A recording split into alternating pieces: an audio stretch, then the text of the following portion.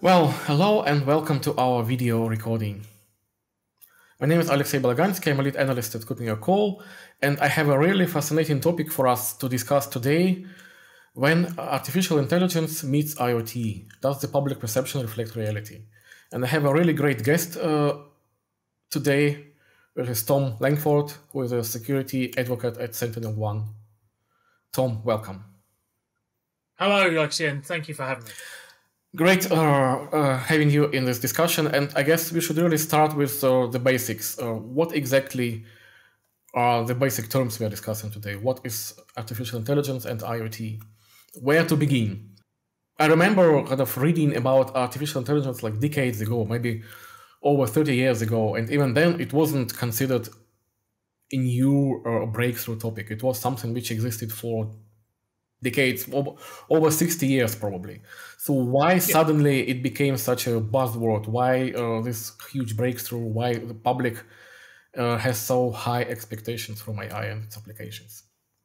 I think the breakthrough and the public perception of it can really come down to one word, excuse me, and that's marketing.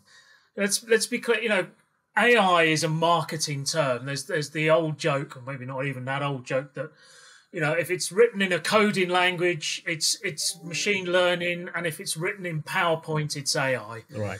Because and if we're not really talking about real intelligence. We're talking about the ability to absorb and process a vast data sets that allow certain decisions to be made.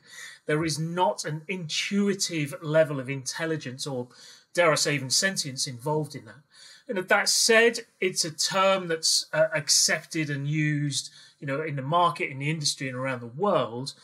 So it's not to say that it's wrong as such, but let's be clear that actually until we get to the stages of quantum computers in the home, it's very unlikely that true artificial intelligence is going to exist. Well, I can only agree with that assessment, because my personal opinion, and by the way, an opinion of a person studying mathematics and quantum computing and AI itself quite a bit in the university, is that, AI is just another level of abstraction. Like 50 years ago, you would have to learn machine codes to write programs. 20 years ago, you would have to learn Java, and now basically you have to learn Python and machine learning. But you are still solving a business problem, or you still have to have knowledge in that business problem or domain, if you will. And the computer will never replace it, because computer is just doing things quickly. It doesn't do it any smarter than me or you. It gives the impression of intelligence because it's getting the data and the information and the answers much quicker. Reminds me of the story of IBM's Deep Blue, the computer that beat Gary Kasparov at chess.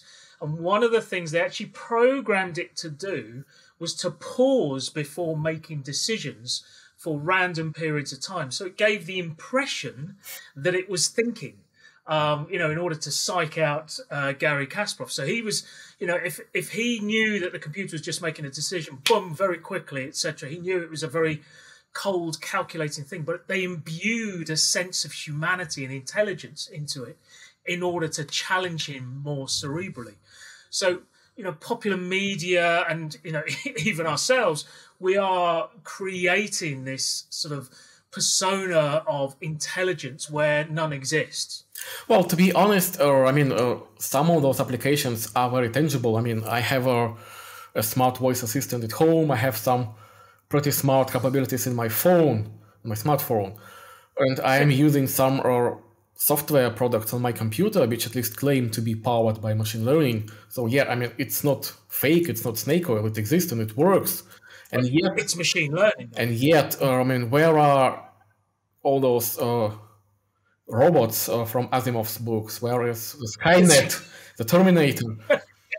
I know, right? Just in case, I'm very comfortable with robot overlords in case they do actually take over the world. I've always liked robots, in case they go back through the records. But yeah, absolutely. Where are these things? That the computers are purely automatons. They're doing very pre-directed, pre-managed tasks, but in a very cleverly put together way, and in a way like Deep Blue, in a way that imbues it with intelligence and artificial intelligence, when actually it's not. It is purely programmed behavior. Right, but still, some of those behaviors are pretty impressive, and I would argue pretty useful. Yes. Oh, absolutely. Absolutely. It's like, we're talking about IoT, for instance. It's like IoT. There's a lot of paranoia out there. I mean, you talk about smart devices and, the Alexas, the Siris, the Googles, etc. And there's a lot of paranoia out there. Some of it is very well founded, without a shadow of a doubt. But, IoT devices have been around for a long, long time, much longer than people realize, with that level of intelligence. My washing machine is an IoT device.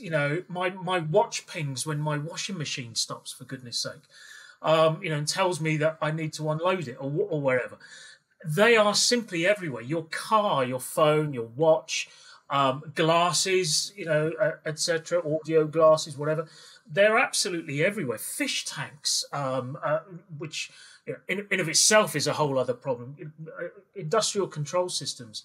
IoT is anything with a chip that gathers and disseminates and responds to some kind of input and data. Well, just to remind to our viewers that IoT stands for the Internet of Things.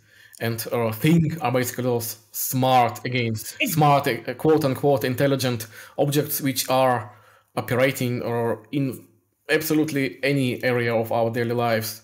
And Internet, of course, stands for the fact that all those devices communicate to each other, to us humans, and to the cloud overlords. Yeah. I mean, Internet of Things itself, great marketing term, because, is it a thing? Yes. Well, it's an IoT device, and it's part of the Internet of Things. I mean, you could throw virtually anything into that bucket, without even realizing it. So, yeah, brilliant marketing term, covers such a vast, vast range of devices and applications for the betterment of human society, as well as against that betterment. Well, I guess anything with an IP address is an IoT device nowadays, right? Yeah, unless it's a computer. Yeah. And actually, I counted, I think currently at the moment at my home, I have at least 25 IoT devices around me. Some aren't even mine, so I have no direct control over them. Is that a problem? I mean, it is a problem, but how big of a problem is it? What do you think? Yeah, I think it can be a problem. And I think, the UK, for instance, is just one government that's trying to do something about this by creating a charter and a set of standards and a set of, how Internet of Things devices should be sold in the UK and the support they receive, etc. Because there are some very good practices. If we look at some of the larger manufacturers of light bulbs, the smart light bulbs, etc., each one of those is an IoT device in its right. Some manufacturers, generally the larger ones with, greater resources behind them, regularly maintain them, regularly supply updates, regularly ensure security patches are applied, and that strong passwords and 2FA are enforced when you set the devices up. There are, for every one of those, though, there's 10 other companies that are just taking the latest chip that they can, the latest cheap chip that they can, slapping it on a device, sending it out. They have no intention of updating it beyond the first year. They have no intention of forcing password changes, or the password, the admin password is hard coded into it, for instance. And so you end up with people buying these things for convenience that allows them to do something like control a light or, a video camera for the front door or whatever. And frankly, in a year's time, it will become a liability because it can be easily attacked. Any kind of a system like Shodan that can scan the internet for devices through brute force, etc., it's going to get discovered. Now, you might not get hit because you're one of many, many millions of people with this, but you also might get hit. You might find that your network is compromised, and you might not even know what that means until it happens to you. Well, I remember this charming story from about 2 years ago about a major outdoor video camera manufacturer claiming that their cameras are actually powered by artificial intelligence. And it turned out that that artificial intelligence was actually a bunch of people working low wages in the Ukraine, watching the video footage and manually marking the objects for recognition. Yeah, So you never know. exactly. It's not. It might not even be a hacking attack per se, like stealing your password. It's just some random people watching your, well, in the Watching your least case, they're cameras. watching your front yard, but maybe they're watching your bedroom, for example, footage. Well, precisely, and that sort of stuff. It's insidious. It's it's horrific. It's invasive, and the fact that they can use that footage to blackmail you, for instance. There was the baby monitors and the cameras, etc., that actually people were able to connect to from outside and start broadcasting their voices to babies sleeping in their bedrooms. Right. I mean, that's an horrific thought in of itself, and so, like I said, invasive. And is it worse than being burgled and having someone in your house? Well, at least they've been there.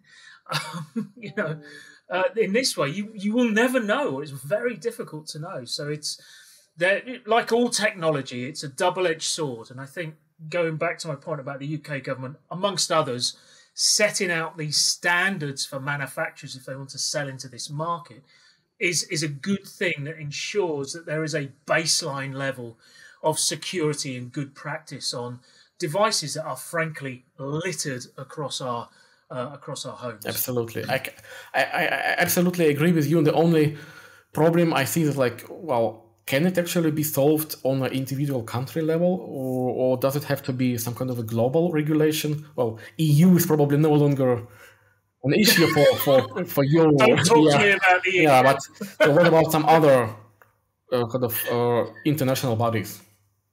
Absolutely, because let's face it, I could go to America and go and pick up a device where there may not be very much regulation at all, and bring it back to the UK, and the internet doesn't care which country it's operating in, right? I could go to China and pick something up, or South Korea. It doesn't matter where. So yes, you're right. There has to be a global standard, maybe an ISO standard or whatever. It doesn't matter, but the start is when governments realise that there's something afoot, and then they hopefully will start to actually collaborate and come together, and then hopefully there will be some kind of industrial standard. But I think we're still a few years away from that. Hopefully the first few steps will be taken that will prompt further action as well. Right. Well, kind of going back to our original topic, IoT meets AI. So do you believe that actually adding a second chip, the actual AI chip, into an IoT device would make it smarter, safer, or better in any other way? Well, I think the key thing with AI and machine learning, etc., is that it's done somewhere else. I think we're not at the stage yet, given the vast data sets that it uses, and machine learning in of itself is a very processor intensive, energy intensive. I don't think we're gonna get to the point where there is a chip on your IoT device just yet. I mean, Moore's law says we'll be there quicker than we think, but I don't think we're going to be there just yet. But it's that device's ability to understand, to think it has an element of AI about it, and we come to we should be worried about this in a sense if it's spread out, because there's already concerns. Was it Microsoft who released their artificial intelligence bot onto Twitter?